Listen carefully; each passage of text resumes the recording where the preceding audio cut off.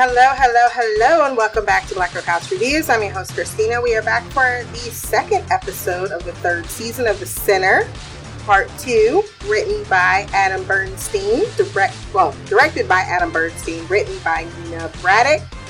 This episode premiered February 13th of 2020, and I gave this episode a 9.8 out of 10. We're continuing that upward trajectory.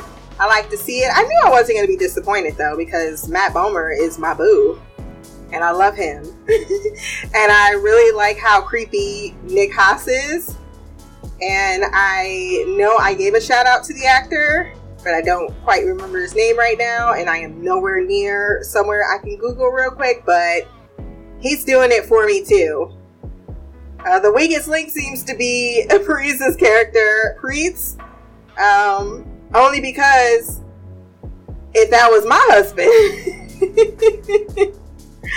So let's go ahead and jump into the recap. Jamie is recalling how he put on romantic music for his friend to die to listening, or die listening to, while gently removing blood from his eyes.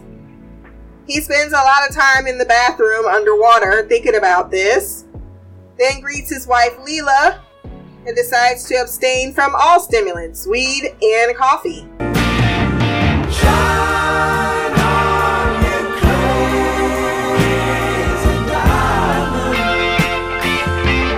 Detective Soto is really trying to be Harry's partner.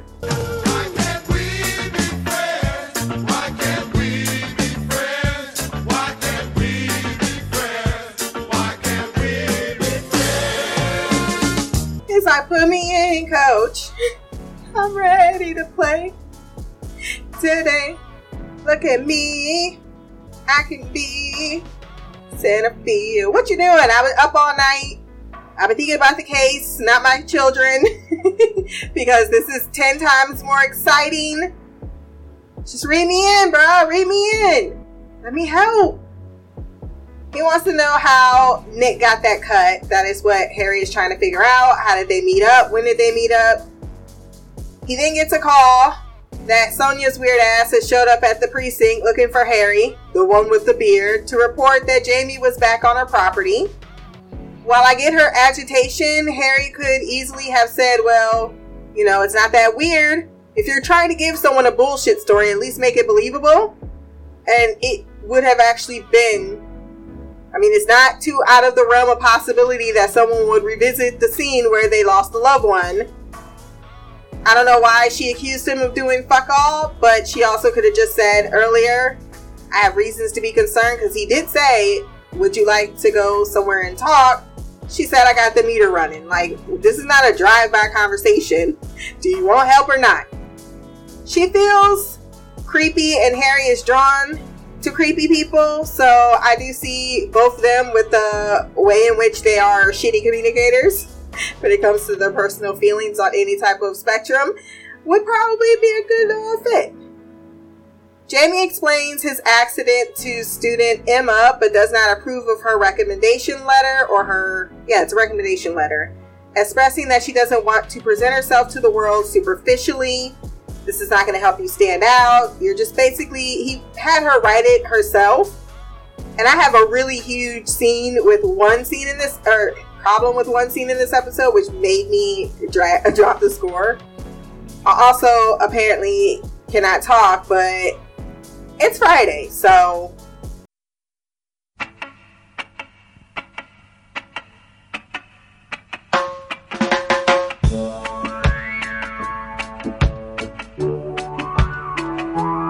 It was weird how he said strange that some letter should determine your fate. Weird as in, why did it sound so ominous? Harry is following Jamie and runs into him while he's picking up the dogwood tree. Why are they planting this tree? I do not know, but I guess it's for the baby. Pretending to be a customer, and with all his knowledge about trees, you'd think he'd be an employee. He covers his bases well, stating he went to the property to apologize, and I am talking about Jamie, and inquires about the grid and what they are searching for. Harry tells him it's just about wrapped up, it's standard protocol, then asks how he is processing his friend's death. Just when he realizes Harry is fishing or has an inclination, Harry grabs his plant, realizes I gotta get out of here before he leans into his suspicions, and imposes himself on him for Sunday to come help plant his tree because he needs a tool for that. I'm sure at this plant store he would have found a tool to assist him. But then again, free is free. Turns out Jamie called Nick after 18 years of no communication, or at least not seeing him, because he does mention text and email, having cut him off. And he says, when someone calls you after rebuffing you after that period of time, then I need to look them in the eye and get a reason for why that was. All Jamie could say is he's sorry, he's starting to drink. He got his friend to drink, but his friend says, I don't drink anymore, but you can do so. They have a weird dynamic that I really love. I love the really creepy, I mentioned creepy 20 times, but it's no other way to describe it.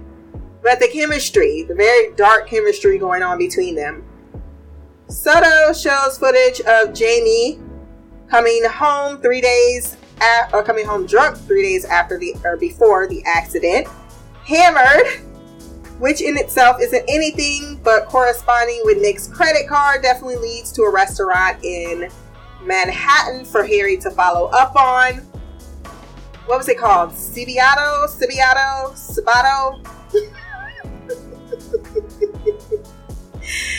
Wherever it was, I sure as shit ain't eating there, and I want to. That steak looked delicious. Harry talks to a witness who attempts to get public relations before admitting that Nick attacked another diner. Did he really attack though? More like he was rude to another diner, because all he did was put their phones in it's offensive, don't get me wrong. They had to call security, kick him out, like, what the fuck are you doing? Especially when she went back and there was blood on the table. So he requests the security footage. At a couple's dinner, Mitch and his lover didn't catch his name, but he was a tall drink of mocha latte. The latter asks how Jamie is doing over the loss of his friend, because he's sitting over there in his own universe, then offers up how he was able to process and move on from the death of his brother. I kind of with Jamie on this. Just because I'm going through something does not mean I need you to tell me how to go through. And it's not that they're trying to be rude. It's just, it's not necessary. Especially if I'm not soliciting. All you got to do is say, hey, I may have an inkling of what you're going through as someone who's lost someone as well. If you'd like to talk about it, or if you feel that you need to reach out, I'm here for you. That's it. We don't need, because to me, always in those stories, anytime someone says, well, I had a death, and then you bring yourself into that conversation, it's pretty much trying to focus. It's about them in that moment, and you're thinking about you. They're not trying to be selfish, but they're unconsciously being so, because it is about the person. Grief is going to be different from everyone. Just because you know what it feels like doesn't mean you can give advice to anyone about how and what they can do to do. I'm sure they know how to assist themselves if they need that. Plus, do we even have that type of closer relationship in which I would like to open up about said grief? Jamie does take offense at how people think death is something to get over or move on from. That is a lie that we tell ourselves, when in reality, death only gets closer. You don't get over it. We're terrified and we hide it away in nursing homes, don't talk about it. I'm guessing that Jamie comes, and I want to know his backstory, why he's so depressive. He has a very depressive and maniacal outlook on life, or more so, he found a friend in which they both decided to deal with their depression in a very unhealthy way, in a attempt to feel something. They feel like sociopaths. But I'm going to allow for the show to continue telling its tale before I throw out, any definites on it. Jamie does apologize once again, and the way he even said it, though, it was trying to tell the guy, back the fuck off, stop telling me about podcasts and whatever the case may be. You're overstepping, and he continued to overstep, so I don't think it was wrong for him to get mad. But he even says, I'm not trying to be a dick. I'm just telling you how I feel on the subject. But then Mitch asked a question, and he had a flashback to the fancy restaurant where Jamie marvels at Nick's fortune to be afforded a luxury such as this place. But Nick admits that he became successful only after he left, having doubts. I'm guessing those doubts were about his own mindset. And so since Jamie thought, hey, if I go make a good life, maybe then I won't have these feelings or have this mindset. So Nick himself decided to do the exact same thing. Jamie apologizes once again. He's done a lot of that. But Nick says, don't worry about it. You helped me. But that having it all, well, it wasn't the answer to anything. If it turns out I'm correct and this is kind of a commentary on suicide or depression, I think they're doing a really good job of showcasing how that can manifest itself and how people try to avoid it. Then we have him going back to the dinner table, and she's like, yeah, he said something. He's like, excuse me. And then he ends up passing out. I think I'm skipping over a few things, though, back with Nick. They make some allusions here, because he remarks that he got to the top to see if maybe he'll have some hope there, but remarks there was nothing to do but jump off. This has an effect on Jamie, who too has been chasing a real kind of expectation by choosing to be successful, or quote unquote the American dream, i.e. back to the first episode, you decided to come out to the suburbs, make a real life with the picket fence and all that. Nick eventually asks why did he call him, and despite admitting that he has a good life, it's like, that's bullshit. You wouldn't have called me otherwise. Is it the marriage? He's like, no. Leela is great. I don't feel anything anymore. They ask you how you are, you just have to say that you're fine when you're not really fine, but you just can't get into it because they would never understand. I will say the whole entire episode, I was yelling at Leela. Get your man. I know he dicked you down good, but come on, girl. She takes him to the doctor, and they talk about him having anxiety. And then the doctor gonna ask what could cause the anxiety. Really, nigga? Once again, if I was his black wife, the first thing I would have said was, what do you mean what things could be happening to... I mean, she had it in her face a little bit, but don't assume my ass. That was some bullshit. Ain't nothing but a baby should be making my stomach look like this fucking abnormal unless it's a fucking tumor. So don't be like, oh, I didn't know there was a baby. You could just be that fat. That's not fat. You know what fat looks like. That's not fat. And what part of he was just in a car accident and his friend is dead did you miss in the records? Jamie visits hospice. He just walks out of the room like they're not even discussing him, and offers the dying man their water that they couldn't reach. Poor man calls him Billy and tells him he's ready to go. Oh, don't do it. Yeah. Oh my God. I just knew on the news we was going to see that an old man died in hospice. It played out where I thought it was going, but still. Harry runs into Sonia and tells her she has a right to be concerned. She knows that she came off harsh but isn't sorry for it. He runs into her at a restaurant or at a diner. She invites him to sit down because having a conversation while you're standing is awkward. And then she explains that she had a stalker from her modeling sessions. He went to jail, so there's that, and she gets angry when she gets scared. Harry slips the digits on the pretense of safety.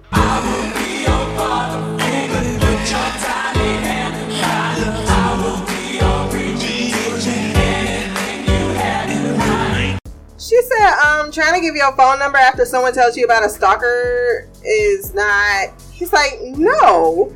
I think, like, Harry, what do you mean no? Stop playing games. I wouldn't have walked over and told her shit other than, okay, yeah, that's your job to make her feel better. Not be like, you know what? You're right. You're so right to be concerned. Based on no evidence yet. Instead of just sitting there and taking his meal with her, he literally just went back to his table to awkwardly eat his dinner. And she went back to reading her book. Jamie and Leela discuss drugs for his anxiety, but he declines after his bout with them dealing with depression. So we have ourselves a pattern. Leela wants to talk, but he seduces her instead, and it's Matt Bomer, so... Fuck me. Oh my god. Okay. They even gave me his ass. It was a good day. Back to the restaurant, Jamie declines trying things they did before, as it's crazy and too intense, but Nick knows it's why he called. He tells him to jump, going to a nearby table and drowning guests' phones before taking a knife and placing it in Jamie's hands as he forces it through his palm, because this is what's real. This was happening while he was fucking Leela. It shouldn't have been hot, but I was kind of turned on. She hit a O because he went down and made sure that, like, that was a very selfless thing to do in the middle of you having a crisis about violence. Afterwards, he cries and admits that he is not well as she cradles him. Harry comes by the next morning and helps him plant the tree. Harry understands the shock of losing a friend like that. He knows no one gets his loss since, you know, you weren't close to him in years and you didn't tell anyone about him, so they have no idea how to contextualize your relationship. Even Leela. But he admits Nick was an exciting trigger that was bad for him, but without him, his life feels rather hollow. Something Harry does get because his mother was bipolar, something not addressed in season 2, which would have made a lot more sense. Super highs and tragic lows are no fucking joke. What the actual hell was this admissions thing? I was so angry during this scene. I was angry. What kind of parents would be like, no, I don't want my daughter to write her own recommendation letter. Oh, is an exercise in, oh, I don't think she should have free will. Oh, I give money to this school, so you're going to do whatever. This is a fucking high school. This is a fucking high school. You're out of your goddamn mind. One, recommendation letters, is that something people really do? Because I heard it was a privilege, not something in which you just get. And yes, you should be writing your own fucking recommendation letters. Why would any... This, to me, felt like some ignorant ass parents. And I really felt bad for Emma. And I'm glad that he stuck up for himself. Like, I think that Emma did a really good job. She dealt with depression. Why should she have to hide who she was and got past it? Because you two are embarrassed by the fact that your child was depressed because you don't understand depression and it reflecting on you. Black parents, though, that's a huge problem in the black community right now. Just saying. We need to stop all these stigmas against mental health and then wonder why people got that crazy cousin that's always fucked up and y'all don't talk about him. Except when it's behind your back and how sad it is. But you don't want them to get no fucking help because then that somehow makes you feel bad. I mean, you feel ashamed is what the word is. That really bothers the living crap. That whole scene bothered the crap out of me. So Nick, him imagining him stabbing the man, I was right with him. Oh, sweet Jesus, let me kill this nigga.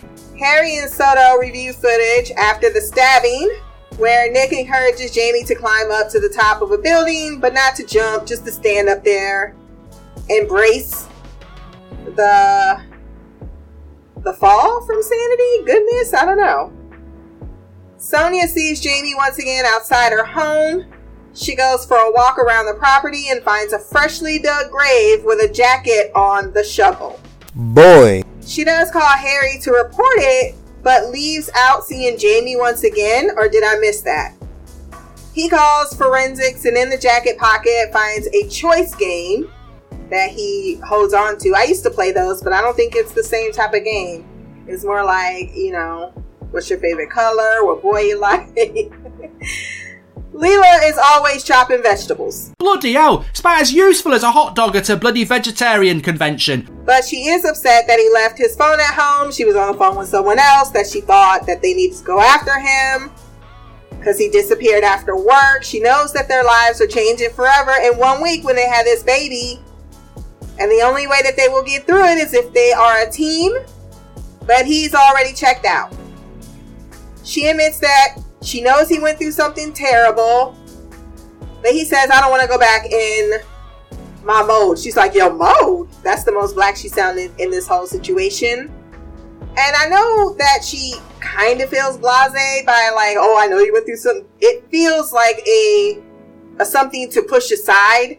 But she doesn't understand. And that's the part that Jamie has to comprehend, is that she doesn't get how deep the relationship is and how you're suffering, because she didn't and still doesn't know that how far it actually went and why it was so close of a relationship. So all she sees is a friend that you were really close to a long time ago, 18 fucking years. He died. Yeah, it sucks. I'm allowing you time to grieve, which is why I haven't said anything about your out-of-pocket behavior. But at some point, I gotta say something. And while once again, in his mind, all he's hearing is someone pushing aside his very real emotions, on the other hand, the response is going back into your mode. Like, what the fuck is that supposed to mean? Where you just, you know, how is that supposed to make me feel? Harry comes to the door. He's like, this is not a good time.